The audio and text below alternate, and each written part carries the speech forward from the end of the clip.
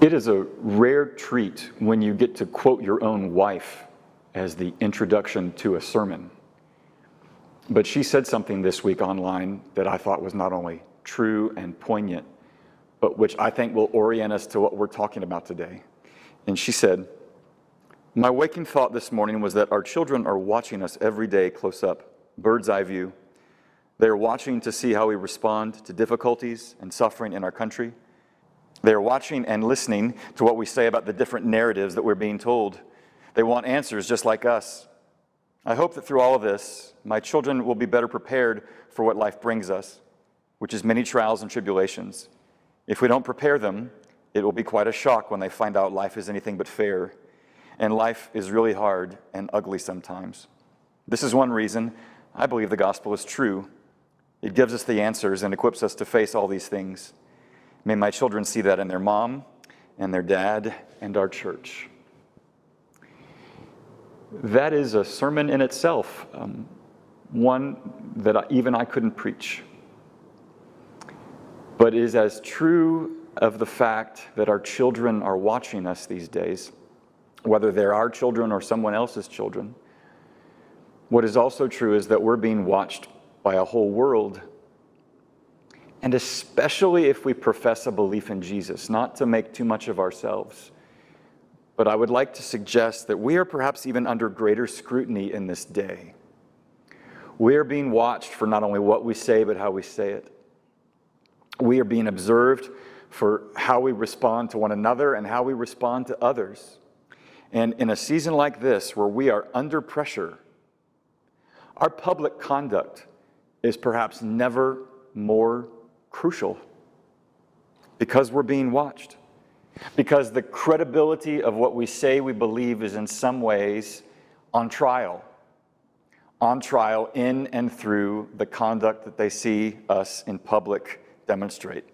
We're listening to Peter, the Apostle Peter, and we're listening to a letter that he wrote to churches that were under pressure, not under the pressure of a virus, not under the pressure of social upheaval and social change, but under the pressure of being perceived as strange. Strange for what they believed, strange for how they acted, strange for how they treated one another and each other. And in that season, when they might be tempted simply to disengage or retreat into their little enclave of belief, Peter says unto them, "Keep your conduct among the Gentiles honorable." Or to maybe update his thinking there, keep your conduct among a watching world that finds you perplexing, if not bewildering, if not a little bit unsettling. Keep your conduct among them honorable. Why? Why is that so crucial?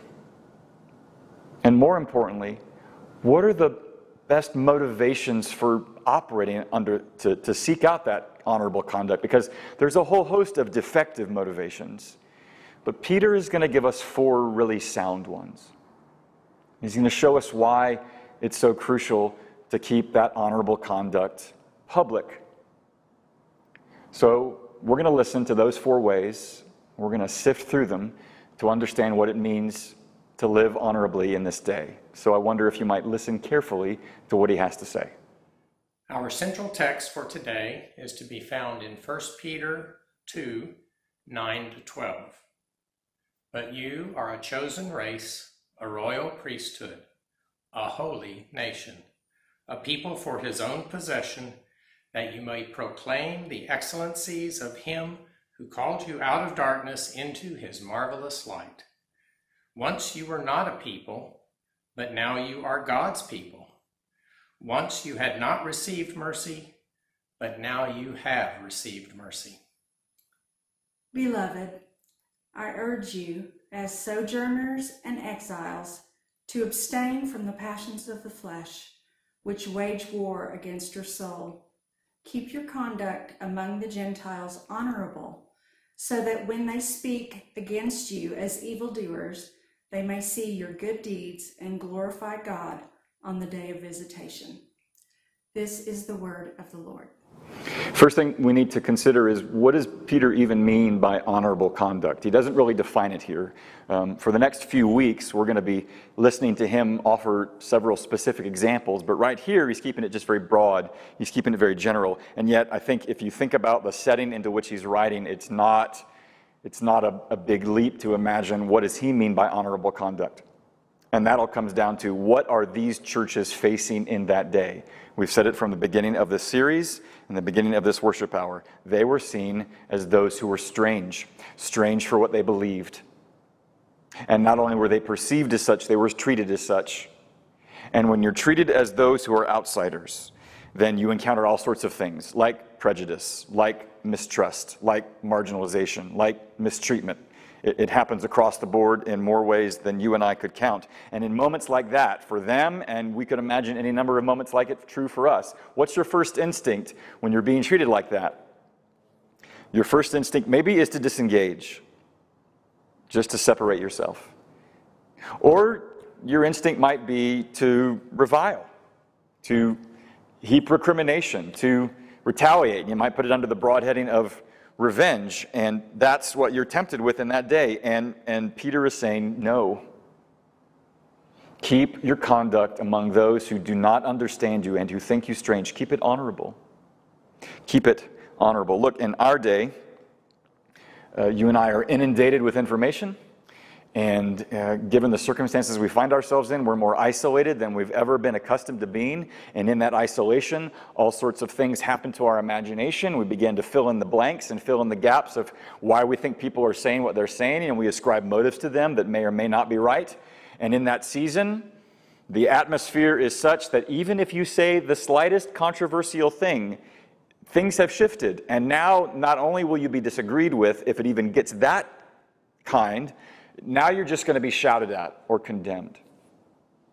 That's where we are. And you are prone in a season like that, in an atmosphere like that, to respond to the pushback with a little bit of a shove of your own. It is understandable, and yet that's our temptation, and yet we have to be reminded, like my wife does, like Fred Rogers does, we're being watched. We're being watched by all sorts of things. And even in saying that, it is not to suggest that whatever guilt you might feel by being seen by children or a world in an unfavorable way, it's not about guilt that's meant to motivate us. In fact, Peter is offering us a rather wholesome, sound first motivation, and it comes down to, first of all, to something about our identity. Now, we talked about this at length last week. We're going to talk about it a little less this week, but in verse 9, you may remember how Peter characterizes those who have a belief in Jesus, who have a solidarity of identity with one another. They are a chosen race, a royal priesthood, a holy nation, a people for his own possession. We're gonna camp out just on that first one here, a chosen race. Race is a big word. Race is a word we typically define as a shared characteristic, a shared heritage based on a shared ancestry. And for race to operate in those terms, what Peter is actually out to tell us is that if you're a member of the church, then you're a member of a race that all has its common origin in God. In which case, you are a race of races. You are a people of peoples. You're a family of families. And what unites you is not only that you come from diverse backgrounds. What is also true is that what you are united in is that you are no longer estranged. That those who were formerly estranged are now part of this chosen race. Look, God chooses the Jews to be his people, but from the very beginning of that storyline, it is anticipating that community, that race, being a light unto those who had no background in their ancestry, those who were Gentiles, to be a light unto the Gentiles you find throughout the Old Testament. But even in Psalm 87, you should read that psalm sometime. The psalmist rattles off a number of nations, a number of races. Rahab, which was a shorthand for Egypt, and Tyre, and Cush, and Sihon. And what all of those nations had in common is that they were enemies of Israel. And yet in Psalm 87, it envisions a day when all of those nations will be found to have their root, their source, their origin, their family in the people of God. That is this race of races that forms our identity if we're to understand ourselves properly. And therefore, there is no one race that holds any superiority or any other. And therefore, to assert or assume that has to be refuted at every opportunity. But let's talk about the chosen part of the chosen race designation of our identity. If you believe yourself to be chosen, then you believe yourself that you didn't choose God. You didn't impress God. You were chosen because He chose you. He chose you because of His mercy, because of His choice. And if you are chosen, then in that sense you are precious. Not simply tolerated. Not simply admitted into the house with a certain begrudging look. You are precious. Do you believe that? You are precious. And that's why he will end his little litany of designations of our identity by saying we are a people for His own possession. The King James Bible uses that word there, possession, for we're a peculiar people. Not weird, but having a unique regard in God. I've told you the story before about my children when they were younger. If there was a particular gift for which they had a special appreciation and another wanted to lay their hands on it, they would say, this one is special to me. Translation, hands off, bub. In that moment, those things had a particular regard for it, and that is the way the Lord looks upon those who are part of His church. He has a special care and concern, a special regard. And therefore, if you're chosen and you're precious, what does that entail, or what does that lead to? It not only defines how you think of yourself, but it's also meant to reshape the way you think about how others think about you. Because sort of the test to whether or not you believe that you are a chosen race is in those moments when people are thinking of you as something less than human, or pond scum, or not to be trusted or considered. The extent to which you are okay with that because you believe that you are precious is the extent to which you believe that you in fact are, that you're chosen. If you believe that God believes you are precious, then it's really okay if others think that you're mad. It doesn't mean you become indifferent to everybody's opinion, because there always might be a kernel of truth in what criticism people might want to offer unto you. But rather than crawling into the fetal position or bowing up into the attack posture, you conduct yourselves with honor. So where he's going here, this focus on our identity, it is not mainly or exclusive about to be a source of encouragement to us, though it is that. He's talking about what is meant to really motivate honorable conduct. And what is meant to motivate that conduct is, first of all, it's the way of integrity, where what is truest of you in your private world becomes most clear and truest of you in your public world, and what is truest of you in your public world is of great advantage and interest to a watching world. That identity, that calling that you have, there is a calling that always proceeds from our identity, because what is the identity for? He says we're a people for His own possession. Why? To proclaim the excellencies of Him who called you out of darkness into His marvelous light. You are given a purpose. We talked about that at length last week. But your purpose is downstream of your identity. And so to understand about integrity, we're putting it in this way. If you believe you are yourself, as He tells you who you are, then a certain conduct will follow in which that which you are, which is truest of you yourself in private, will match what is truest of you in public. There's an old English phrase that you may remember. It's in probably Jane Austen novels or elsewhere where someone will tell somebody, "You forget yourself, sir." And in that moment, what they mean is you are acting in a way, your conduct is unbecoming what is true of you, and therefore you have forgotten yourself entirely. And what Peter is out to tell us is that don't forget yourself. Do not forget this identity that says unto you, you're a chosen race, you're precious of God. Because look, I know full well, in this season, we're frustrated. And in that season of frustration, this is what we're tempted with, becoming dismissive and derisive and maybe even shaming one another and being unwilling to listen to one another. And I think what Peter would say to us, if he were to see that in us, he would say, you forget yourself, sir. You must remember who you are. Look, you remember the movie The Lion King. You remember Simba. His father is Mufasa. His father Mufasa dies tragically, and the mean lion Scar warns Simba to go away into a forgotten country, into a wasteland, and never return out of fear for his own life. And so he goes, and he meets up with Timon and Pumbaa, and they live out the carefree life of Hakuna Matata, where they have no worries, but also no responsibilities, no cares, no concerns. And what happens later? Rafiki, sort of the town sage, he finds Simba, knocks him on the back of the head, and leads him out into a savannah where both of them have this vision of King Mufasa from the dead, telling his son, "You're the son of a king."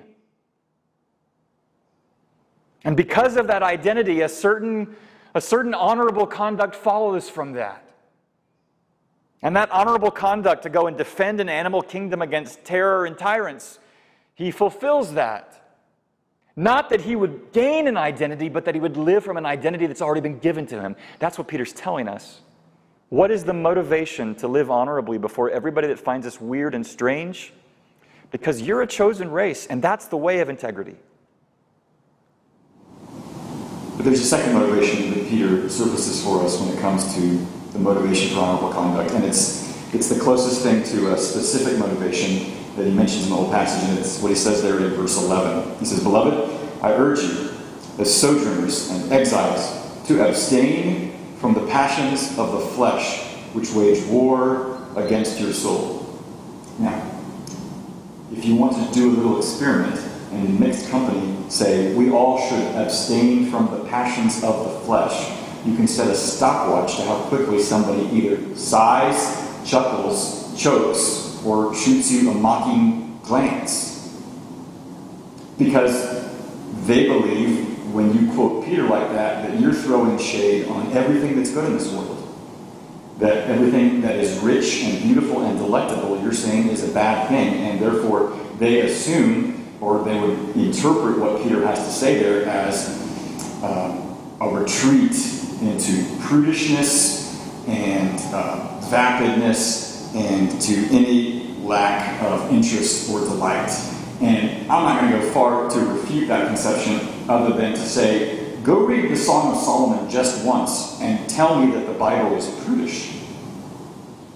Or just do a word search in maybe even just the Old Testament of all the references to rich food and good large feasts and great wine, and then tell me that in Peter's mindset, he's out to drain the world of everything that's good and true and beautiful and savory. You can't make that claim. What Peter is out to say in telling us to abstain from the passions of flesh, he's not throwing shade on desires for things. He's not dissing desire in and of itself. What he's telling us is to abstain from the desires that will either destroy you or enslave you. The Greek word he used there is the Greek word epithumia. And it's sort of an accentuated idea of desire. And it's a loose translation, I take it on good authority, a loose translation of the word epithumia. It's over-desire. It's desire that's sort of bubbled over. It's a desire for that either which is destructive or a desire for something in excess of its true value. You desire it too much. You ascribe to it too much importance, too much weight, and now it has you. And, addiction is a modern word. You don't find the word addiction in a biblical frame of reference, and yet what Peter means here by passions of the flesh are similar to the idea of addiction, in that addiction, like these passions, are a desire that you will follow until that desire starts to hunt you and haunt you. Do you know anything like that? Have you experienced anything like that? The older you get, the more familiar with the concept you are. And if you're looking for for a metaphor that maybe speaks to it the most poignantly, then we've had about 80 years to read The Lord of the Rings. Because that ring of power, it's not about destroying a ring of power. It's about destroying this thing that lures you to possess it until it ends up possessing you. And that's what a passion of the flesh is. And that is what Peter is trying to rescue us from, trying to set us free from, that we might then be available to commit ourselves to honorable conduct upon a watching world. And that is why he speaks of these passions of the flesh as that which wages war against your soul, because there is no little switch that you flip to just sort of turn it off. If there were, we would have found it by now. And that's why he's trying to warn us away from those things that will destroy us or that will enslave us. And the question is, why does he even preface that recommendation, that command, by reminding us that we are sojourners and exiles? Now, funny way of putting it to people who may very well have been native born, where they're living as part of that new church community. Sojourners is just another word for immigrant. Exile is just another word for a resident alien. Why couch this command to abstain from the passions of the flesh by reminding them that they're sojourners and exiles, even if they're native born? I'll tell you why. Because what he's calling them and us to abstain from is usually so embedded in the culture that we're part of that to abstain from it feels unnatural. And to indulge it feels very natural. Because it's how your culture has come to live and thrive and survive and flourish in some form of way, even in a distorted, destructive way. And so what Peter is out to tell us by reminding us that we're sojourners and exiles is that we have to be mindful of what citizenship lays the greatest claim to us. Look, you and I operate on a belief pretty often that we're just sort of independent thinkers, that we've read this and we've heard that and we've made all of these brilliant calculations, and now we're just sort of thinking for ourselves. We don't think that we're really being influenced. And the truth of the matter is our culture shapes our behavior, and most of the time in ways that we're not even aware of. And that is why Peter is having to remind us, what is that citizenship that lays the highest claim to us? That citizenship is of no citizenship of this earth. This citizenship is among and with the people of God who call Jesus Lord.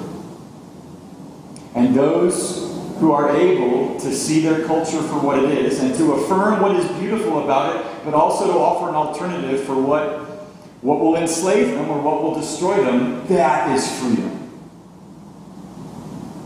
And so keeping our conduct honorable upon a watching world is just the way of freedom. So far we've said it's the way of integrity and it's the way of freedom. There's a third motivation. And that motivation has to do with something about persuasiveness.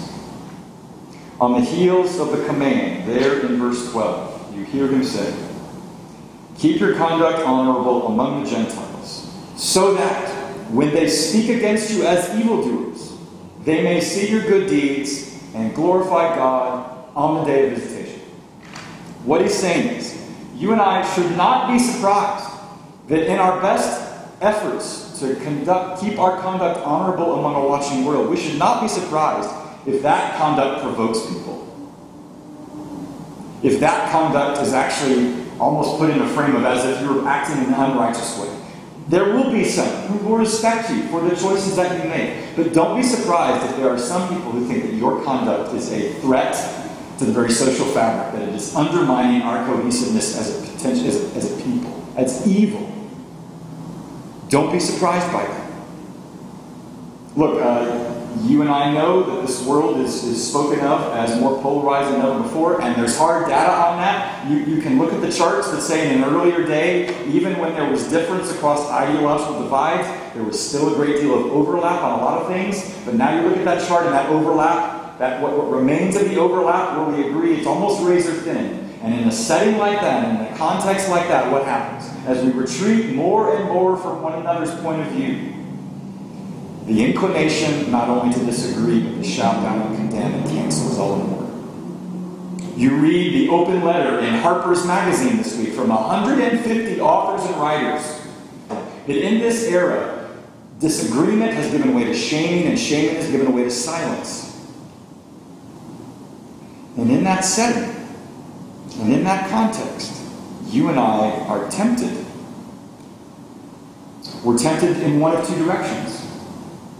We're tempted to retreat, or we're tempted to retaliate. And Peter is saying, neither works. Don't forget yourself. Don't forget the freedom that you found, but also don't forget this. He is not simply saying, keep your conduct honorable among a watching world because it's noble or it's the right thing to do. He's saying you should do so with a certain kind of hope. That even those who might be put off, something might shift in them. Something might change. Those who revile you might actually come to respect you. There's a film that came out a couple years ago. It's called Hacksaw Ridge. It's based on a true story about a young man, a young Private Doss, who enlists in the Army in World War II, but he does so on the condition that he will never fire or hold a weapon. He has come to be of help, but not to do so through violence. And you can imagine the response that he gets, the way he is disrespected and reviled and called a coward. And in the scene I'm about to show you, a bunch of the men of his platoon have been pinned down, and some of them have been hurt, and he has made his way up to that high place, and he has rescued many from their certain death and allowed others who were pinned down to find their way to safety. And he has done so without firing a shot, just taking himself with his courage to rescue them. And here in this scene, the one who thought him foolish and a coward for his conviction, this is how he responds.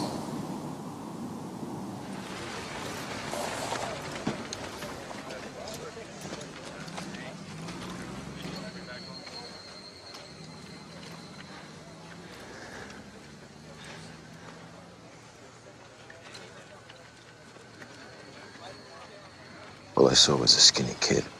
I didn't know who you were.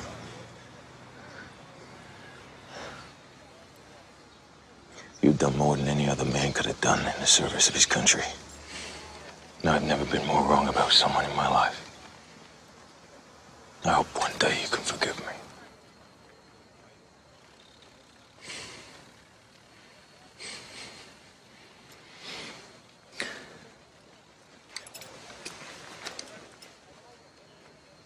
We have to go back up tomorrow. I realize that tomorrow is your Sabbath.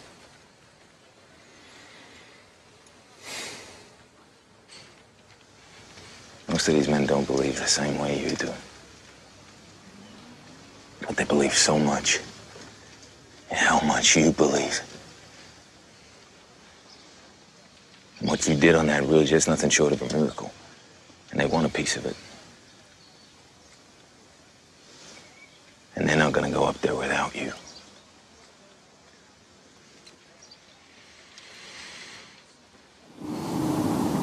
They thought him a fool. They thought him a flake. They thought him a danger to themselves because of his Christian conviction, in his belief in Jesus' commitment to nonviolence.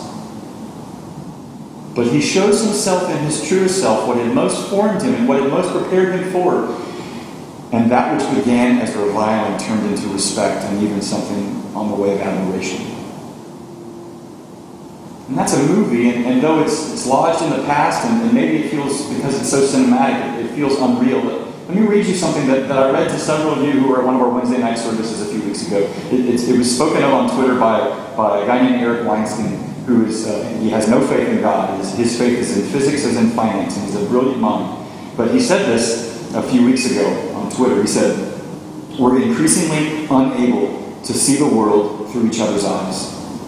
Even if we've never met, there is a basic measure of love we can afford to give each other sight unseen. It may not be very large, but at some level it's possible, and it can be grown. I'd like to take credit for this, but I think a Jewish carpenter really developed this idea particularly beautifully, and got there well before me. And prior art is prior art. If you think it is naive to believe that your actions can have an impact on somebody who finds no agreement in your belief, then I would bid you one Eric Weinstein. He is right. What we are not seeing in this world is the ability to see in the world through each other's eyes. What we are not seeing in our world more and more is the ability to lead with love, and instead we're always trying to win. He speaks the truth. But if you think it is naive to opt for that higher way and that better way, and it will never be persuasive, then I provide you for you. Exhibit A, Eric Weinstein, who finds in Jesus something rather compelling.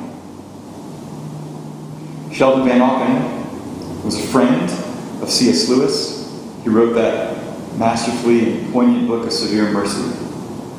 And he put things rather poignantly in this way. He said this: the best argument for Christianity is Christians. Their joy, their certainty, their completeness. But the strongest argument against Christianity is also Christians. When they're somber and joyless, when they're self-righteous and smug and complacent consecration, when they're narrow and repressive, then Christianity dies 1,000 deaths. But though it is just to condemn some Christians for these things, perhaps, after all, it is not just, though very easy, to condemn Christianity itself for them. Indeed, there are impressive indications that the positive quality of joy is in Christianity and possibly nowhere else. If that were certain, it would be proof of the highest order. What Peter is out to say to us is that our honorable conduct, it is more than just obedience. It is more than just virtue. It is an argument. It is an argument that is persuasive to those humble enough to actually consider where it comes from and how it doesn't come from us naturally unless something is actually profoundly at work within us. And therefore, that proof comes from that conduct. And that proof, Sheldon Van Auken says, comes from a certain kind of joy. Which leaves us with the last question, as well as the last motivation. Where does that joy come from? That joy comes from the last, and I would argue the most important motivation for anything that might ever help us to keep our conduct honorable among a watching world that finds us strange. It's so important because, as I said earlier at the beginning, there are all sorts of defective reasons why you might try to have an honorable conduct. But there's one that makes sure it is honorable and authentically honorable. And it's what he says there at verse 10, right on the very end of his description of our identity. He says this: once you were not a people, but now you're God's people. Once you had not received mercy, but now you have received mercy. Peter is stealing, like an artist, straight from the book of Hosea. God tells Hosea to go and marry a prostitute named Gomer. She's wayward, she's faithless, she's wanton. And he says, go and marry her. Go betroth herself to you. Why? That he might be an object lesson, an example for Israel. Because what Homer will do for this prostitute named Gomer, so God will do for this nation. It is also wanton and wayward and giving herself to anybody that might take her in love. And what is true of that story, which functions as a lived parable, that is an analogy for how we think of ourselves. We all enter this world estranged from God. We are made in His image, but we are far from His intention. And just as God means to work with Israel through the words of Hosea, so God means to restore us and woo us back to Himself through the life and death of His Son. This is what we call the gospel. It is through His death that our sin is atoned for. It is through His life that we are counted righteous in His sight because of the obedient life that Jesus lived, the life of honorable conduct among Jew and Gentile alike from beginning to end and beyond. His life becomes our life, and it is by His death that our sin is forgiven. And what that means is God has brought us to Himself such that we now belong to Him like we never had belonged to Him, and all is an act of mercy. Once we who were not a people are now a people. Once we who had not been shown mercy have now been shown mercy. And all through this Son. All through the one who is Jesus, in whose name Peter writes and speaks to us. And that means when it comes to honorable conduct, the motivation is not so that you would end up belonging to God, but because you already believe that you do by His choice. And you seek to be honorable in your conduct. Not that you might obtain His mercy, not that you might finally show yourself humble and worthy enough to receive it, but because you believe you've already gotten it. And what that helps us do is rescues us from the two deepest temptations when anybody tells you to be honorable in your conduct. One is to be self-righteous. Because is it not an entirely enormous temptation when you seek to be honorable in a public way to look down on those who are not so inclined and to be self-righteous about it? But the extent to which you believe that your best gift comes to you on the basis of mercy alone, then there is no place for you to be self-righteous. Your honorable conduct is itself its own gift to you. Bernard of Clairvaux, 12th century monastic, so far from being able to answer for my sins, I can't even answer for my righteousness. Your honorable conduct is not of your own doing, and therefore you can't look down on anybody if they're not acting like you are. That's one temptation. The other is guilt. You and I will fail at honorable conduct. I already do. I already have. I will. And in that moment, you will be tempted to wallow at your failures to act honorably in public. And in that sense of guilt, you will think you can never belong to this Lord, or that He would never do anything but tolerate you begrudgingly. And yet, if you believe that you are now His people at the cost of His own mercy, that you belong to Him because of what He did, then sure, yes, there will be opportunity and occasion to repent. But not so that you might belong to Him, but only because you have forgotten that you did and you want to be reminded that you are. That's where this honorable conduct has to come from. Your sense of His mercy and your belonging to Him on the basis of His grace. Otherwise, this call will crush you or fatten up your head. Brothers and sisters, you're being watched. You're being watched by children, whether they're yours or not. You're being watched by a world. And though that is their opinion, their perspective of you is not the most important thing in the world, far from it. I wonder if you believe, if in that belief that you're being watched, that it might drive you to these four motivations to keep your conduct honorable.